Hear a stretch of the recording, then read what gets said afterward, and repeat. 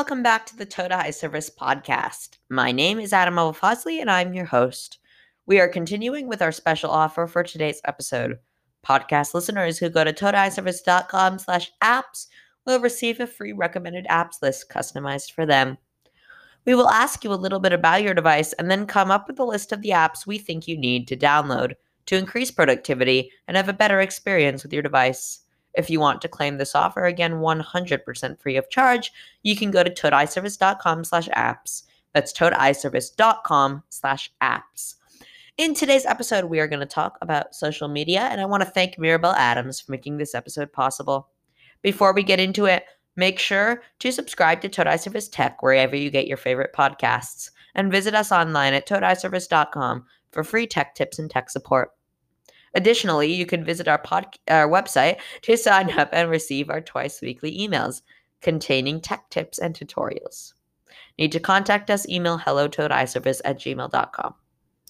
So I want to extend my gratitude to Mirabel Adams for making this episode a success, and let's just hear what she had to say about her favorite podcasts and shows.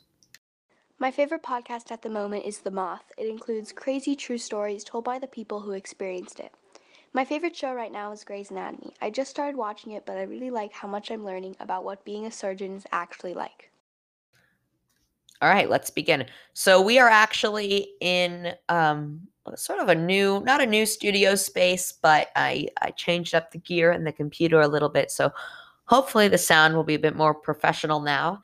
We're going to dive into social media presence, stress, digital activism, connection, and more.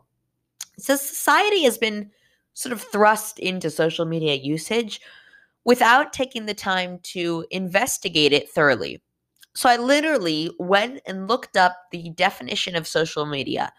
Merriam-Webster defines it as forms of electronic communication such as websites for social networking and microblogging, through which users create online communities to share information, ideas, personal messages, and other content such as videos. It also says that the first use of the term was in 2004.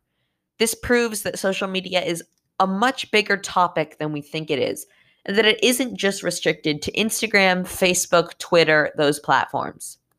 According to Statista in September of 2019, the most commonly used social networking apps in the US are Facebook, Instagram, Facebook Messenger, Twitter, and Pinterest.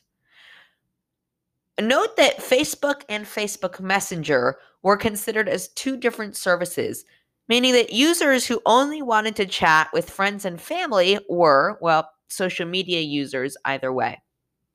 44% of teenagers in the United States, additionally according to Statista, chose Snapchat as their favorite social network in fall of 2019, and 35% picked Instagram. Coming in third place with just 4% is the rising in popularity platform TikTok, formerly Musical.ly. And if you're interested, I did a little section in one of my previous podcast episodes with William Keating, the trends of Apple, WWDC, TikTok, and more, where he broke down the TikTok ban. Anyway, back to for the basics of social media, we know that most people are on board with it. Statista says that 67% of people aged 18 to 29 in the US are on Instagram. Wow. For example, let's take how Instagram works. Users of Instagram have a lot of different choices in the app. They can post pictures and videos, find content by topic, connect with friends, and communicate with friends. Yeah, but that's what everyone says if they were pitching for you to create an account, right? So it really just is a free app and website where you put yourself on their platform. Yes, of course, you can share pictures and videos, but only 60 seconds worth per video. One of the myths is that it makes for seamless and confident connection with people you know.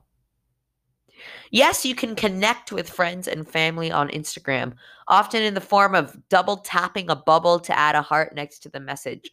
We restrict the content on there as well. So we may consider Instagram a wonderful resource for inspiration, for finding your community online, and for making new friends. But we have to think about the humanity and common sense that it sucks out of us.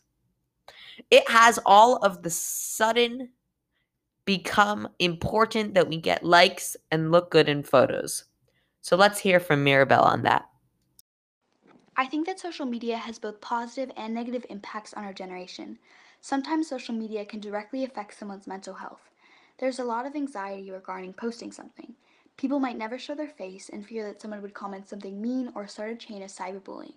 I think this develops a habit of always focusing about what you look like and not how good you feel inside about yourself.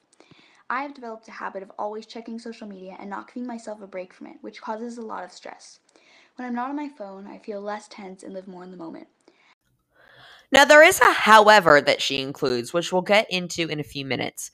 We did produce an episode of the podcast about taking action digitally for Black Lives Matter, and we looked into the concepts regarding online activism. Let me play back some of what was said in that episode. But right now, we can think about social media as a tool to do the right thing and to spread the right message. A few things about social media before we get into the action strategies. There are likely to be many chain reactions for social media accounts. If a celebrity posts something that includes a link to a website to educate yourself on racism and or police brutality, then one of their followers, and that original person could have millions of followers, will repost that call to action to their followers, and so on until lots of accounts have discovered the resource. No matter what your follower size is, you can make a difference and spread awareness with that chain reaction. Using social media to share calls for justice, allyship resources, or just to educate yourself can also put you in a sticky situation. For example, some accounts may claim to donate money to support Black Lives Matter if you like or reshare their posts and or follow them. And they may not end up actually giving any money to the cause. This has happened a few times in the past couple of years and reveals that sometimes the messaging on social media may only be about publicity and not for the greater good. However, reposting genuine messages that you write or that are actually important and have important resources attached can be really, really helpful. Another thing to take into consideration is that a lot of teenagers receive their news, in a sense, through social media nowadays. And we're more likely to believe almost everything we see on social media. This could be a potential problem because teens may be spreading false information, such as the money donation account, and thinking it's real. I also want to get into the Blackout Tuesday trend, which essentially was a social media campaign that visually was just supposed to be you posting a black square. But it ended up being quite controversial because of the mixed messaging it could have sent. A lot of people may have done it out of good intentions, but faced backlash for using the hashtag Black Lives Matter. The reason for this is because people often search for the hashtag Black Lives Matter to find resources, petitions, and other information. So the Blackout Tuesday squares may have taken up the space if someone were to look for informational posts by searching the hashtag Black Lives Matter. I think it's important to remember that you have to be particular about what you post. However, it's likely you may have done it out of good intentions. Furthermore, there was a social media stream going around that was tag 10 people who you know won't break the chain. And that social media story or post would include the hashtag Black Lives Matter or hashtag BLM. This revisits what I mentioned earlier about the chain reaction of social media awareness. However, this was also a controversial way to take action. The idea behind the social media concept was that one person would tag 10 people, who would then tag 10 more people, and that would keep going as more and more people were getting tagged. While these stories and posts may have featured the hashtag Black Lives Matter, more often than not, they didn't include any information about the cause, the background, or have any resources for helping the cause. So this is why that was sort of a controversial way to take action on social media. While there are many positives to spreading awareness on social media, it has unfortunately exposed people with accounts that put out racist, hateful, and inaccurate messaging. So be careful because there is a darker side in this situation. There's so many accounts on social media which don't stand for the right thing. However, I think that during a time like this, social media has helped to spread the word about the Black Lives Matter movement and how to help. For example, many people have put petition links in their bio and have posted different ways that people can help. Social media also spread words about where and when protests are happening. It is very, very powerful, especially when you have white privilege, to share the information that you think can help others educate themselves on topics that are important to you. I know some people that haven't done anything to spread the word and just sit back and scroll through without even reposting something with information to help support. Ignoring the problem only makes it worse, especially when one can spread helpful and needed details easily through social media. Sometimes we can get the wrong kind of information, but mostly it is helpful and can be used in a positive way. Okay, and I want to touch on something that was said in that clip, which is that there is a darker side in many situations with social media, actually, not just with this digital activism standpoint. Stalking, explicit content, hateful content, it's all out there on social media. This increases the unconscious worry we have around our presence on social media. Another myth, though, is that it's all bad. Take a listen to what Mirabelle thinks are the benefits and her message on thoughtful social media use. We also use it to connect with people. I've met a bunch of new people through social media that have supported me, along with old friends that I hadn't talked to in a while. Sometimes social media can also form memories and give you the option to save them, so you can go back and remember those times. Our generation has grown up with the rise of social media, and I think some kids wouldn't be able to keep away from it for even a week. It's really healthy and a form of self-care to take small breaks from social media, even for a little bit, just to reset your mind and focus on your mental health. I think that the growth in teenagers using social media is very important to learn about and practice self-discipline, but also remember to check your privilege and use it to your advantage. So there you have it. Mirabelle, thanks so much for helping out once again.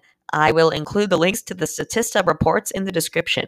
Make sure that you check back soon for more episodes. Go to todiservice.com today to sign up for our mailing list and join our upcoming workshops and tech support sessions.